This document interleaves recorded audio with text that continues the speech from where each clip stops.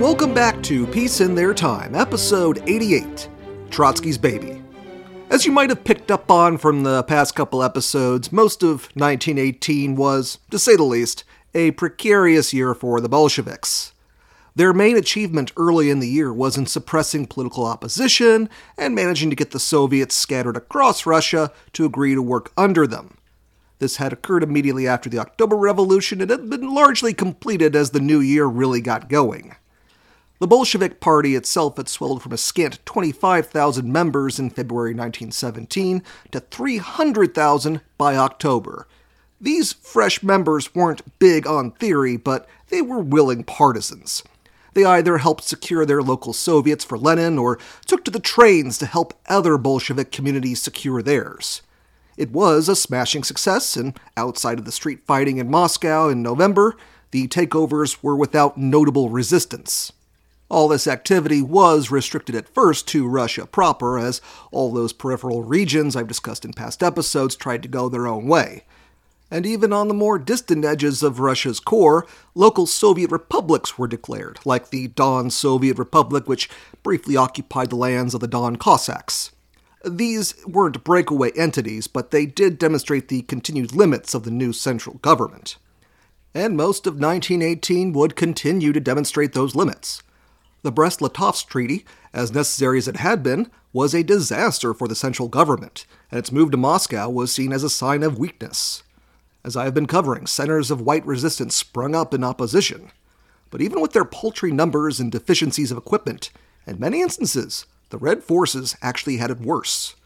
The Bolsheviks' nominal control of the Russian army proved to be of little immediate use, as after the revolution, it totally fell apart, and after Brest-Litovsk, it was demobilized. The Red Army that would replace it would have to be built from scratch, and the Red Guards, who would provide so much of the fighting men in the interim, were usually ad hoc volunteers. Maybe they had some experience in the army, but many of them had not.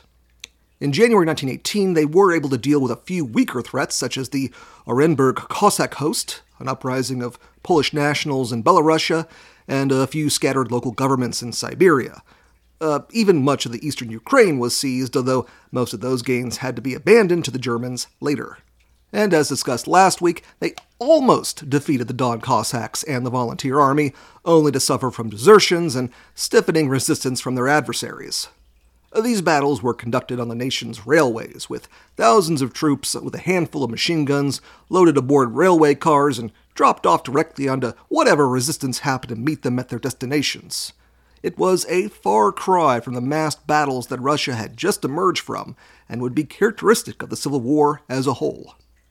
These battles were won oftentimes through momentum and maneuver almost as much as firepower, and fortunes for either side turned rapidly, although as discussed last week, the momentum was turning against the Bolsheviks by summer 1918.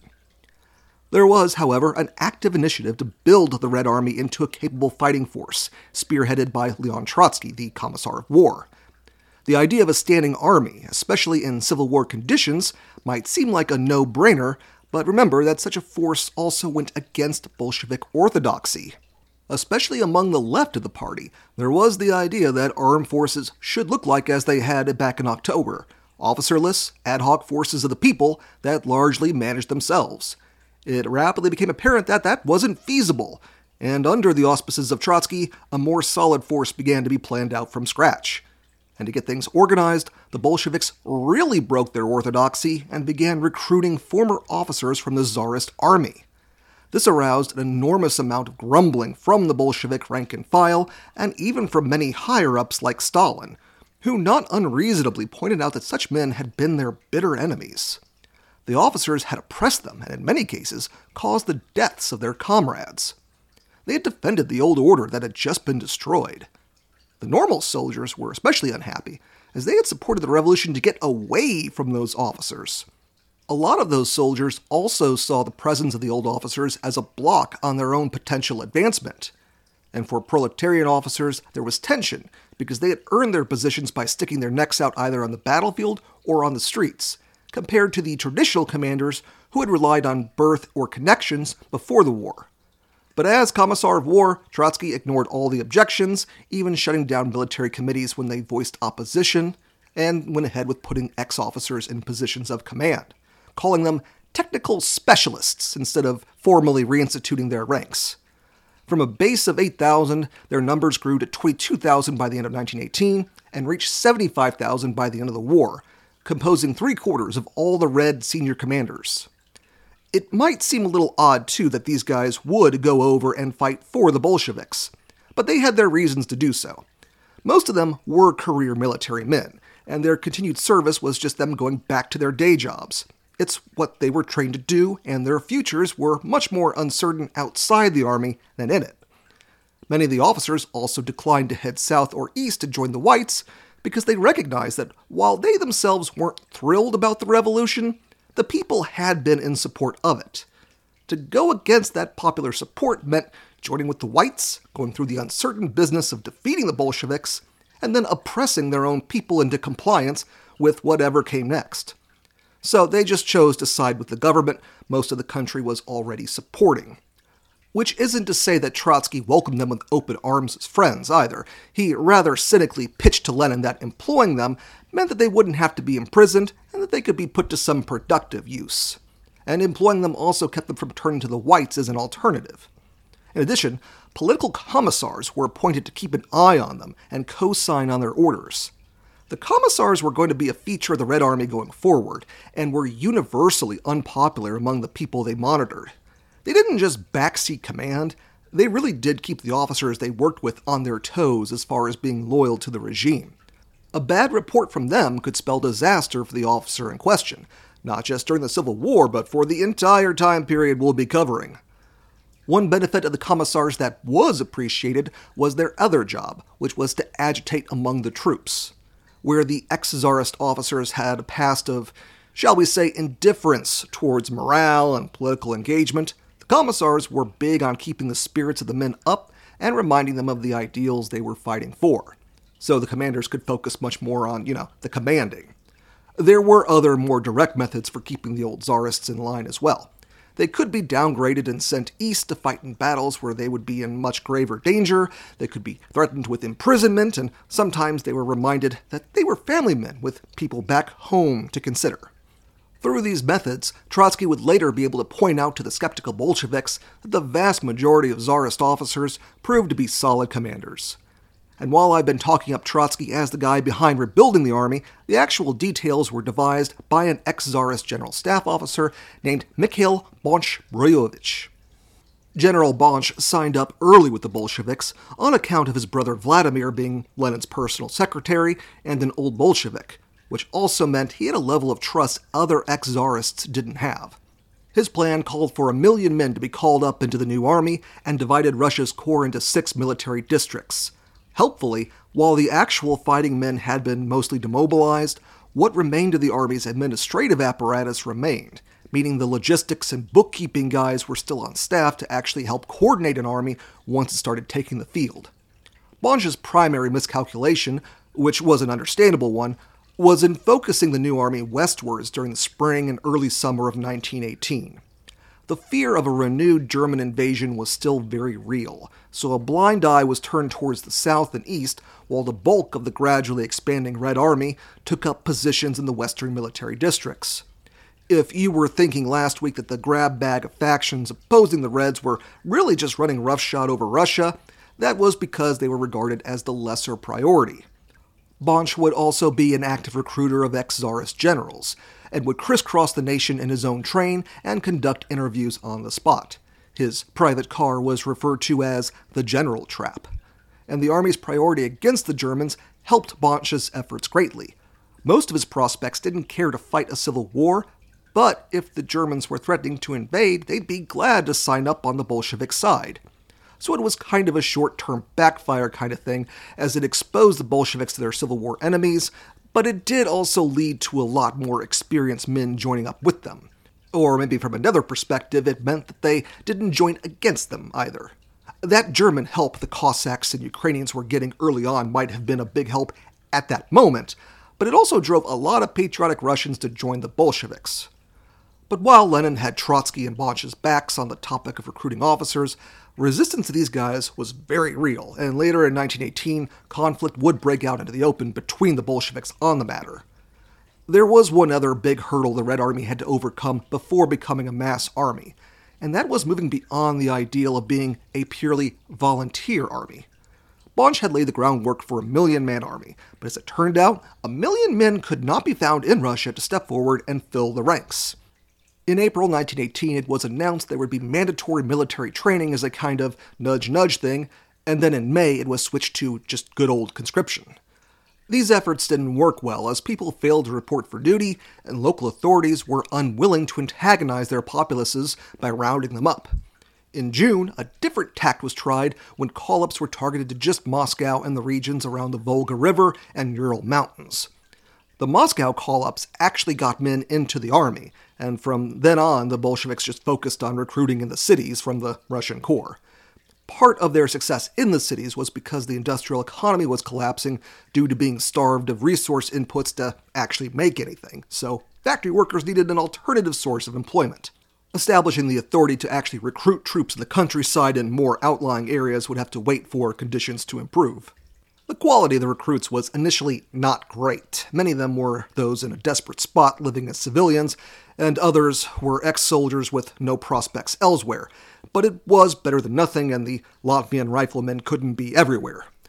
On the social front, too, the Bolsheviks moved to consolidate their positions in anticipation of the internal battles to come. In June, the remaining Mensheviks and SRs were purged from the executive of the Congress of Soviets, which brought an end to that body's influence permanently, as it became just, a Bolshevik organization, basically. Moving forward, Bolshevik Russia would be organized in two ways. The red-held areas would continue to be managed by the Soviets, which by summer 1918, the Soviets were no longer councils for all practical purposes and more just leadership boards. Reliable Bolsheviks were appointed where they didn't already dominate, and the Soviets became the conduit for Lenin's orders. Local power became concentrated in men reporting directly to Moscow. This at least was the ideal, but there were usually three centers of power that emerged in the provinces and cities. The local Soviet leaders welcomed power being concentrated in their persons and were willing to execute Lenin's orders to win the war, but there was also the local Bolshevik party leadership that constantly tried to assert itself over the Soviets as well, which naturally the Soviets resisted. Keep in mind, most of the Bolshevik party was composed of Johnny-come-latelys, so local leaders weren't keen on obeying local small fries. The third pillar that both those groups tried to keep at arm's length was the Cheka, which, keep in mind, for whenever I cover the Bolshevik perspective on these events, they're always there looking for the politically unreliable. To oversee areas recovered from the Whites and the other factions, revolutionary committees were established. These groups were almost entirely set up by the Red Army and were pretty much just, military rule type deals. They were supposed to lay the groundwork for true Soviets to be set up, but in hotspots like the South, something like 1,200 committees were established in towns and communities, and in some cases lasted for years. In Russian Asia, these organizations persisted in places into the mid-20s. These committees also clashed with the Bolshevik party members who tried to boss them around just as they did the Soviets behind the lines. You might be wondering why anybody had any patience for the party at this time, and believe me, that patience was thin, but it was fast gaining in influence. The local party branches could get in touch to HQ back in Moscow and also built up their influence locally via appointments and requisitions, which meant that while the party didn't formally govern anything, they were already consolidating that influence that would lead them to dominate society. And again, these weren't the most solid guys who joined the party either. I kind of talked down on the Red Army volunteers, but at least they signed up for a demanding and unpleasant job.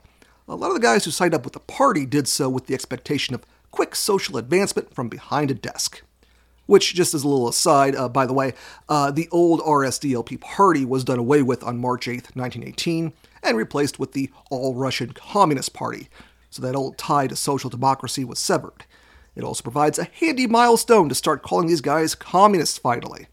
Anyway, the early Communist Party members weren't great, and their numbers would only increase. Bribery, embezzlement, showing up to work drunk, all were commonplace, and one of the earliest sources of friction with the Cheka was because they were the ones who had to follow up on complaints. The Cheka didn't pull punches in their reports either. They frankly passed along to the higher-ups concerns that such men were hurting the war effort and demoralizing entire cities. It would lead eventually to a purge of the party on Lenin's orders, but that was going to be down the road and a pile of abuses afterwards.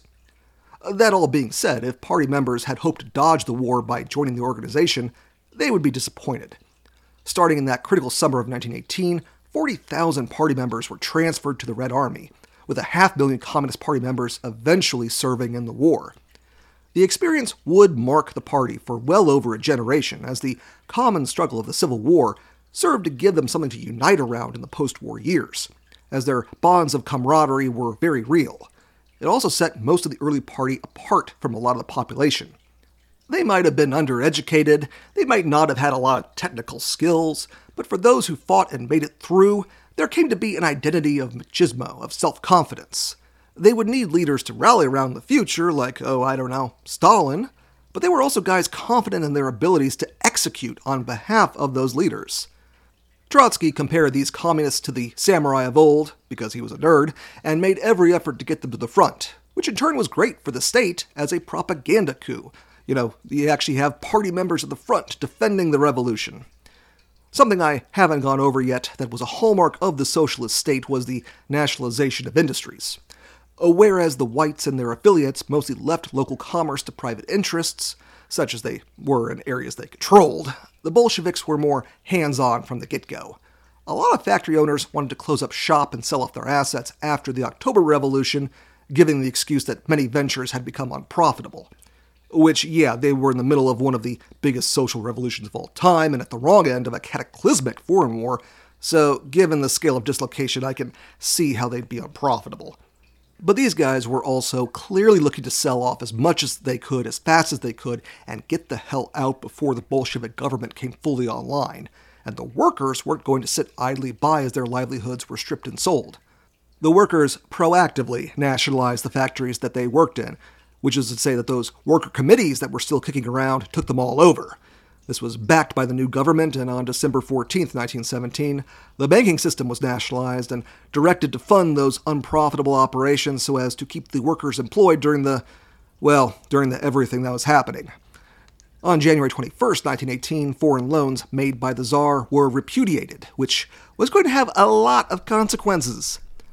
The French had especially been bankrolling the autocracy since before 1905 and had helped keep the state afloat.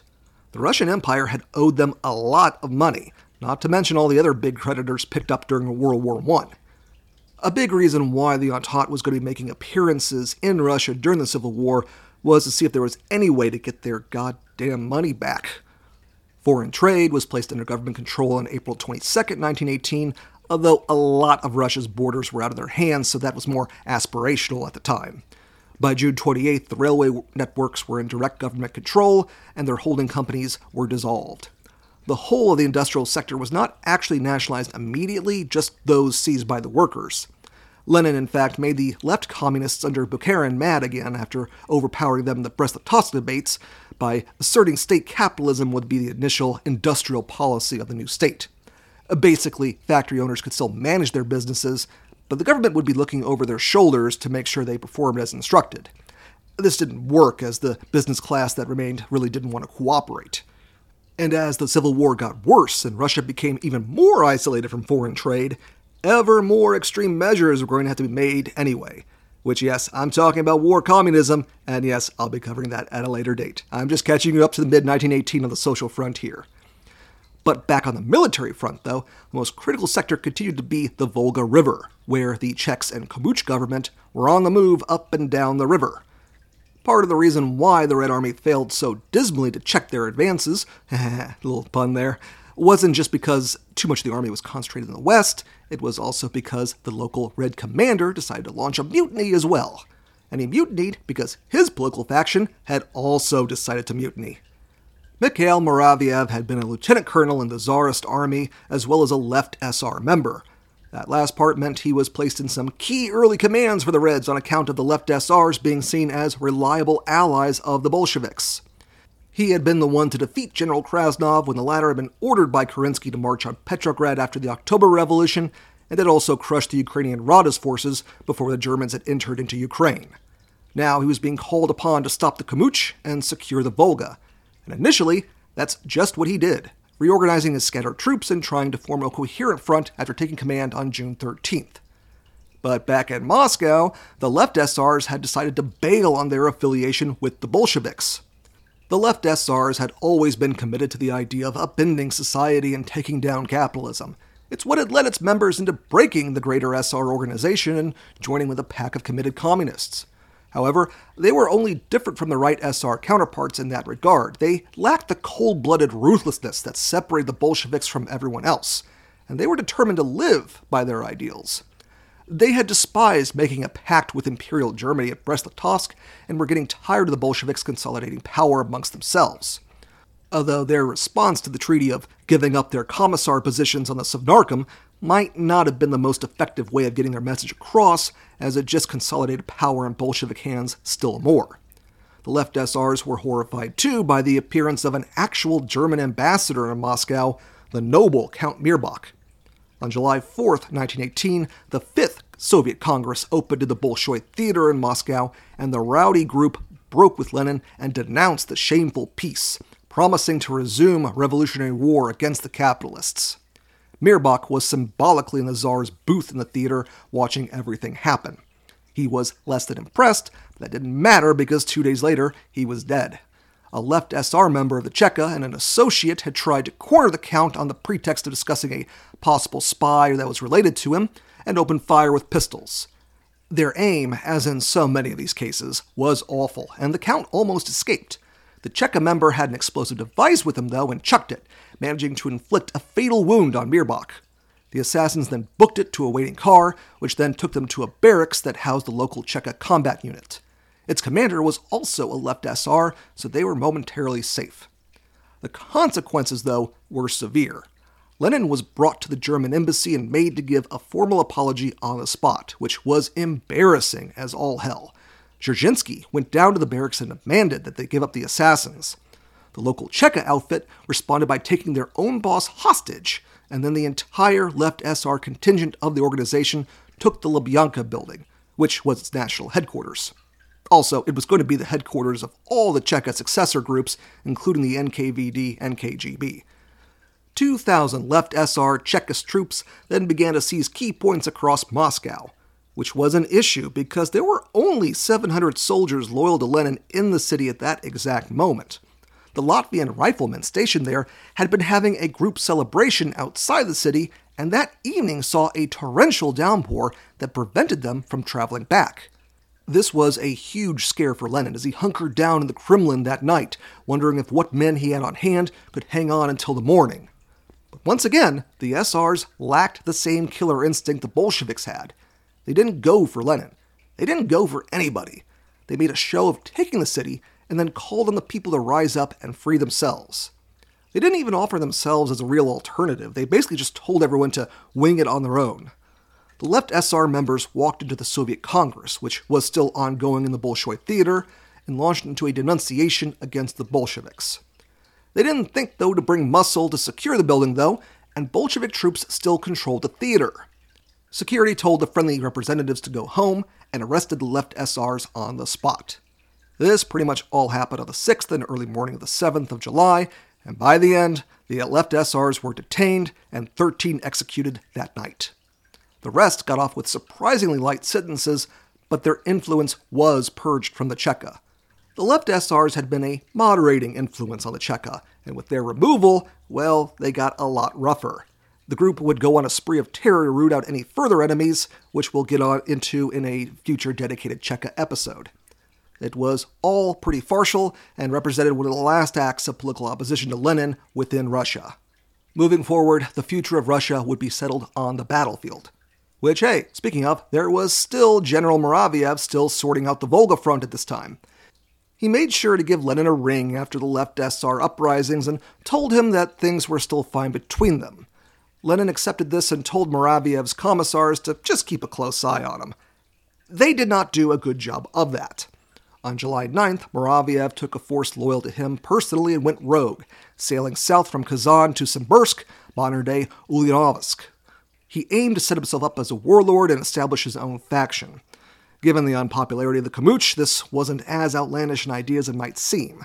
Still a pretty bad idea, though. because on July 11th, a team of Red Guards, Cheka, and Latvian riflemen in Simbirsk managed to ambush Muraviev and take him out during a meeting with local leaders. He was killed in a hail of gunfire, and his mutiny died with him. That all being said, it threw the Volga front into chaos, which is why the Czechs and Komuch were able to advance so quickly on Simbirsk and Kazan, as I described last week. It was in this atmosphere of collapse and panic that Trotsky took command alongside Joachim Vaicetis, the commander replacing Muraviev. Vaicetis was high up in the Latvian riflemen and ergo seen as far more reliable. Too bad for him, the army he commanded was not. The Czechs and Komuch forces that were advancing on the Red headquarters of Kazan were a small force of just 2,500 men that had broken from the main army and advanced on Kazan against the local Czech commander's wishes. It turned out those over-enthusiastic troops might have had the right idea. In just 2 days, from the 5th to the 7th of August, the entire 5th Army, the main Red formation in the area, completely melted away with barely a fight. Vaicetis barely made it out with his own life, as some of his command staff decided to defect and turn their guns on him. He had to rally his fellow Latvians and fight his way out of the area.